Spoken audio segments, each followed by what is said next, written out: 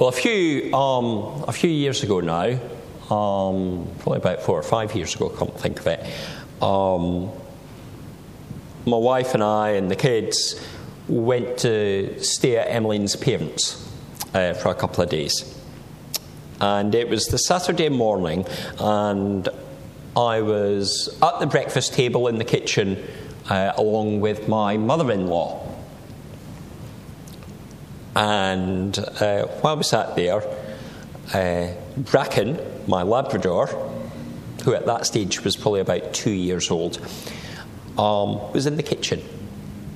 And he set out to prove that the dogs don't just eat the crumbs that fall under the table. These words in Mark's Gospel. Although he had already had his breakfast, being a Labrador, he was a little bit hungry. You know, it doesn't matter what time of day, Labradors can be quite hungry.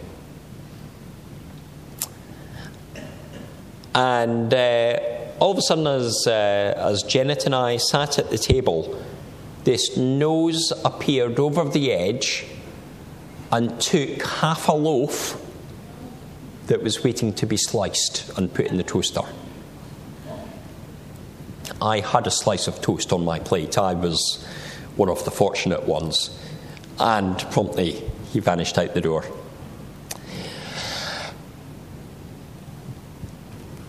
He was showing that, not just the crumbs.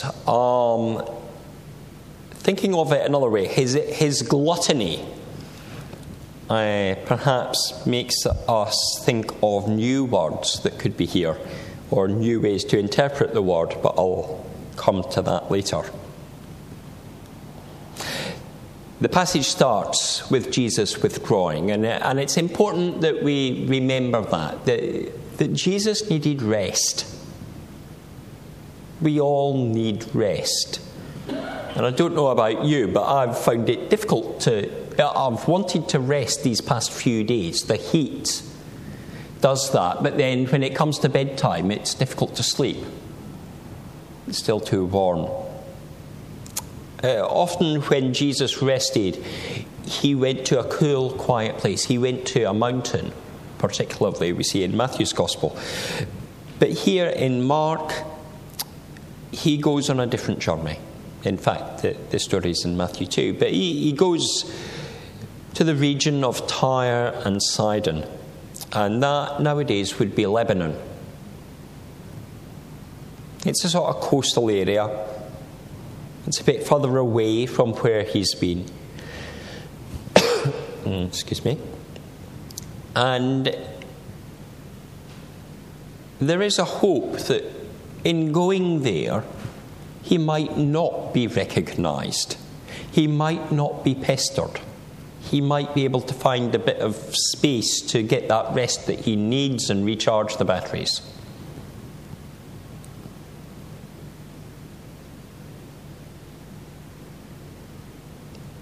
But if he thought that, well, that wish is not going to be fulfilled.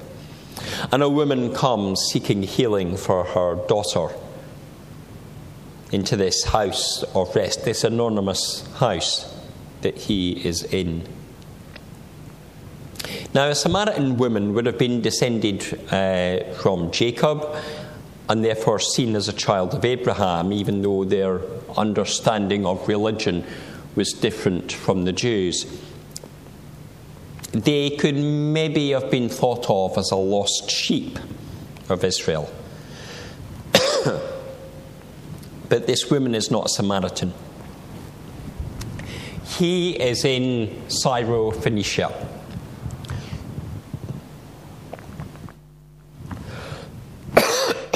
Excuse me. And so she's not a Samaritan. She's Greek.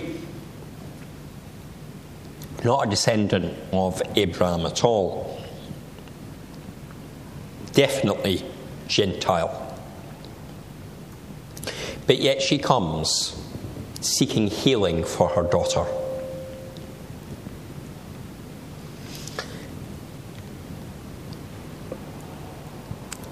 And she falls at Jesus' feet. And she does that in faith that he is going to do something. Whoever she is, she has heard and she believes.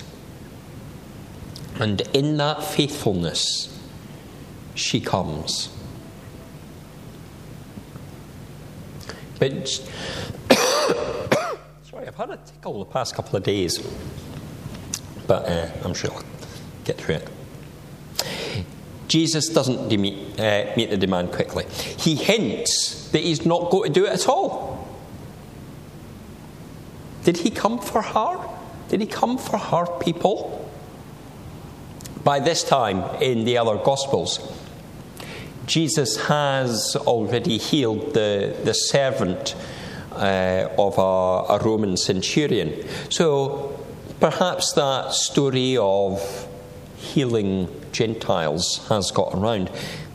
But Jesus' words seem incredibly harsh, indeed grossly offensive. It is as if he'd chosen the offensive word that relates to somebody of a different ethnic background. Whatever that word might be. So if it had been somebody of an Afro-Caribbean background, it's as if he'd used the N word that we don't use nowadays. And some claim that the harshness of the word dog that Jesus uses is countered a little bit. It's countered by the fact he uses a diminutive form of the word. It might mean that it is a pet dog or a playful pup rather than a street scavenger. But even with that, it's still an insult. But perhaps he says it with a bit of a twinkle in his eye. It seems unusual to us that he would use an offensive word.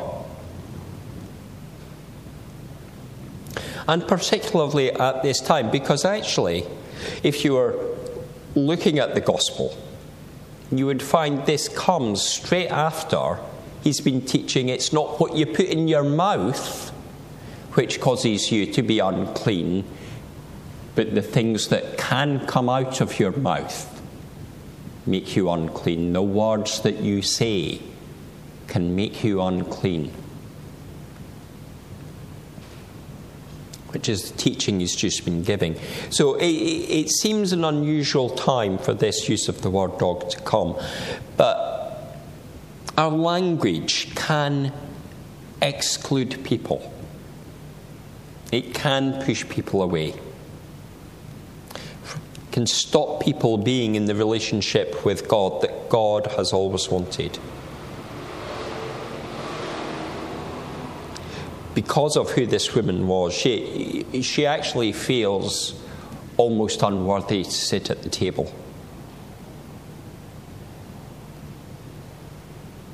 She takes that being called a dog and accepts it for herself, but says, I'm happy to eat just a crumb. I am a dog. Is the point that she's starting to get to.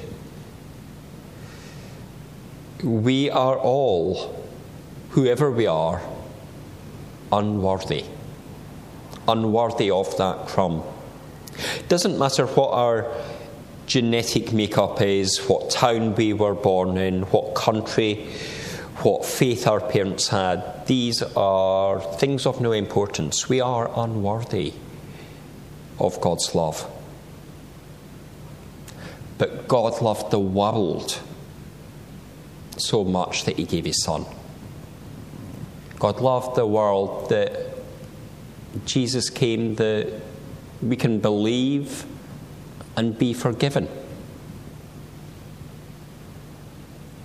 We can be welcomed to not just receive a crumb, but to receive a seat at a banqueting table.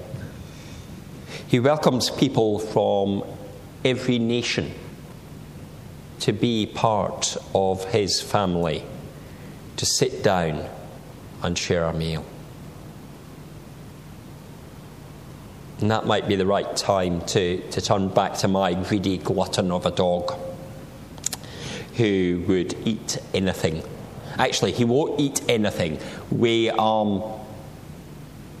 having veggie curry last night, and there was lime with an accompanying salad, and we took Emmeline took the half a lime rind and dropped it at the dog's foot, and he went to it and he went to bite it and then thought again. So we've established he doesn't like lime,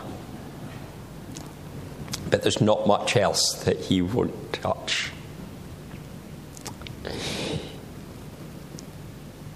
We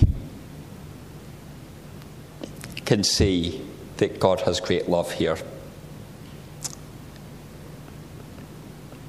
More seems to be my dog's request. But the Canaanite woman, faithfully seeking Jesus, pulls herself back from that.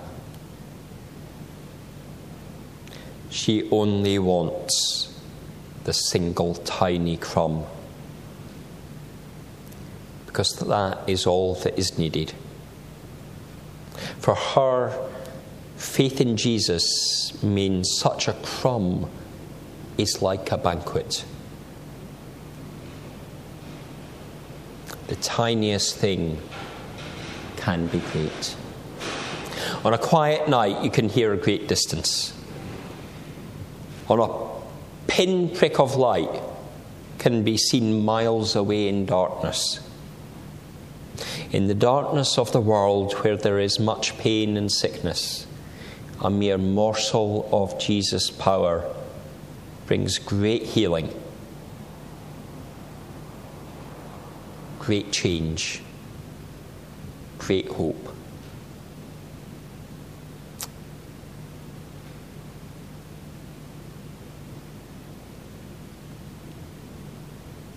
Jesus can bring us hope with the tiniest bit of faith.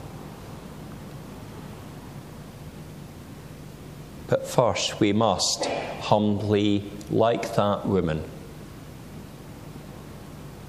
come before him and bow down and call him Lord.